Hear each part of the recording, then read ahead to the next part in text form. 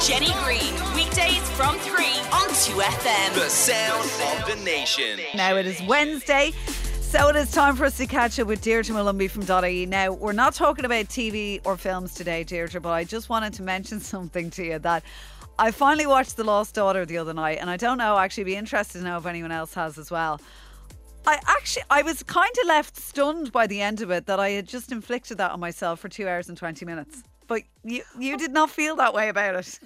No, I actually quite enjoyed it. Now, I will readily admit it is probably a bit pulpy, if that makes sense. But I kind of just got stuck into that whole vibe of it. And I did think, the acting was great. And, what's the name of that actress? Jessie Buckley, I don't think gets enough credit for how talented an actress she really is. So I was just looking at her up on the screen thinking, I'm so proud of her. She was. Proud of our Jessie. And to be fair to her, she was brilliant. But I remember we were about an hour into it and I needed to use the facilities. And Kel said to me, will I pause it? And I said, no. Just leave, please. Nah, go ahead. Please don't pause it. I said, feel free to forward 10 minutes off it while I'm gone. And I walked very slowly up the stairs. I think that's the ultimate sign when you don't pause it for the loo. It's just not working. It's not happening. I was like, I might make coffee while I'm out here as well. Anyway, that is not what we're talking about today. So as people may have seen on Twitter, there's a new daily word game that has taken over. It's called Wordle. People either bragging about their results or sharing their misery as they fail. So what do all these little yellow, green and grey squares mean? And is it addictive? Oh, you can only play it once a day though, as far as I know, Deirdre, at the moment. Isn't that right? That's right. And to be honest with you, Jenny, I think that's probably just as well, because you could easily sink a whole workday into this. And maybe they didn't want to get trouble on that basis. So they're just teasing out just the one teaser a day. And I also think that it's interesting in that everyone gets the same one. So there is this kind of community around it in that you're always trying to get the same word as everyone else's. And you're kind of directly competing against not just fellow Irish Twitter users, but people all across the world. This game has really taken off. There was a New York Times article posted around, I think it was New Year's, and just the conversation on Twitter, all of its mentions, both on Irish Twitter and on global Twitter, have just skyrocketed.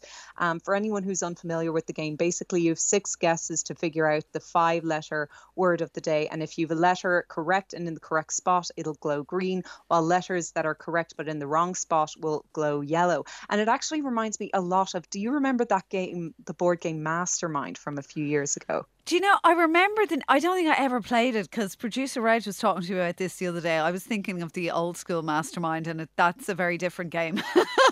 That's a very different one. But the whole idea of this board game was that it's either you or the other players, because it's kind of a 2-player game. You make a code of 4 coloured beads, and then the other person has to guess the colours of the beads and get them in order. And if you get one right, a colour right, but in the wrong place, you get a little white marker, and then right colours in the right place get a little red marker. So it's very like that, I suppose, except that you also have the added dimension of the fact that it is a word, as opposed to just a sequence of colours that you have to get. I was also a little bit frustrated by today's word in that it used an American spelling. So for anyone who is out there and wants to give it a go, just be aware that they're all Americanized words. But I mean, I like I said before, I like the fact that it's one a day, and I started it today, and you know what? I think I'll give it another go tomorrow. Okay, I won't say what that word is because I was discussing this off air earlier, but there is a lot of people giving out about the, as you said, the American spelling. So bear that in mind if you're struggling a little bit. But we're going to move on to some of the all-time classics. Tetris. I remember when I got my first phone, I just could not stop playing this. When I think about how basic it is now. Oh, that's so funny. For me, my first game on my phone was Snake. Snake, you just sink hours and hours into. And Tetris was kind of the first Game Boy game I played. Do you know what? Sorry, you're dead right. I was mixing it up with Snake, but Tetris I do remember on the Game Boy. Now, this is it, you see. Similar idea, but I completely forgot. So remind everyone about Tetris. Yeah, so for people who can't remember, the whole idea is that there are blocks that are coming down from the top of the screen and you can move these blocks around.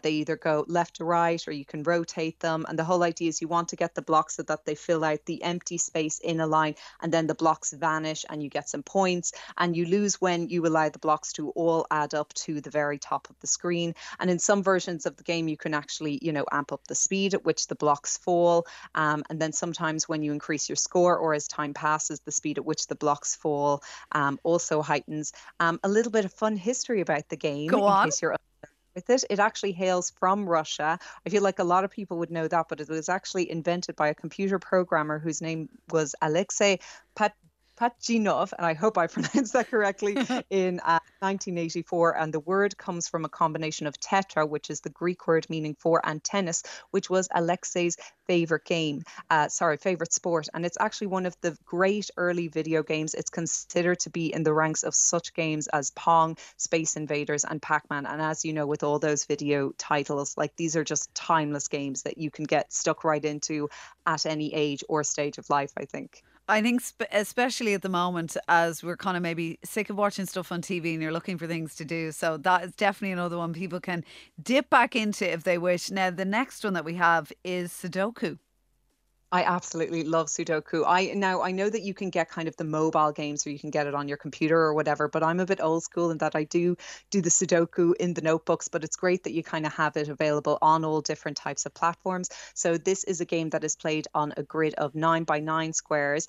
The rows and columns are all 9 squares each, made up of 3x3 spaces. And the whole idea is that you need to fill out each line, each row, each column and each square with the numbers 1 to 9 without repeating any of the numbers. So it does probably sound a bit more complicated the way I explained it there than it actually is, but it is fairly straightforward. It's kind of a process of elimination. I think that when people see numbers, they think immediately that it has something to do with maths, but in this case, it's not really. It's just kind of more logic and reasoning, I would say. And the great thing about it as well is that there are so many levels that you can opt into. You can start with kind of the easier games in which most of the squares are filled out already, and then kind of the hardcore Sudoku fans will be doing the more difficult puzzles in which like there are only a few numbers filled in. Now I'd be somewhere, I think, in between.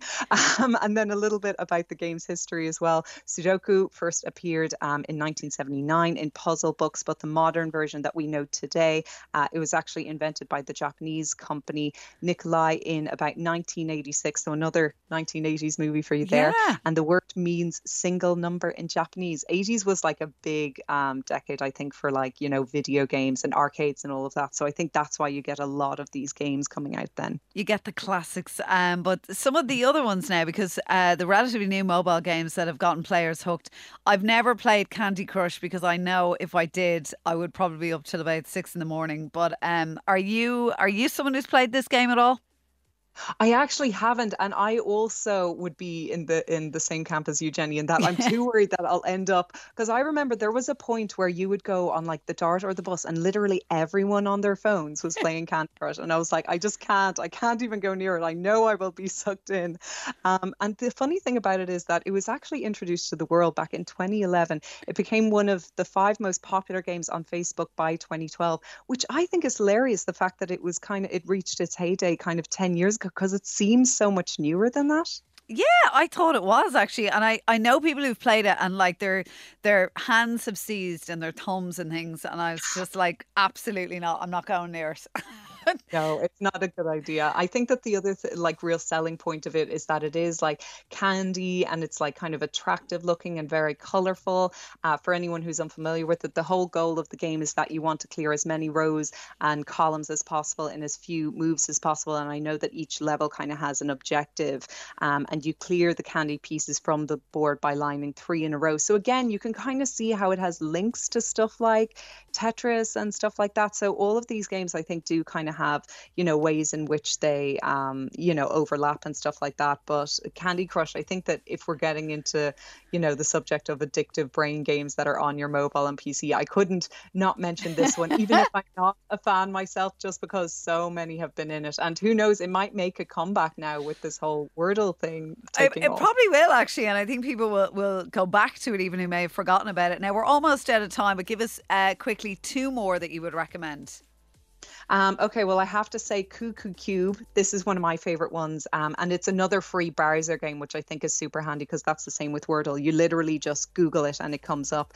So the whole idea of it is that you have a grid of colored squares and you always have to press or click on the one that is a different color to everything else. Usually it's just a teeny bit lighter. So as you go up in the levels, the grid gets bigger and bigger and it's harder and harder to spot which square is just a slightly different color to everything else.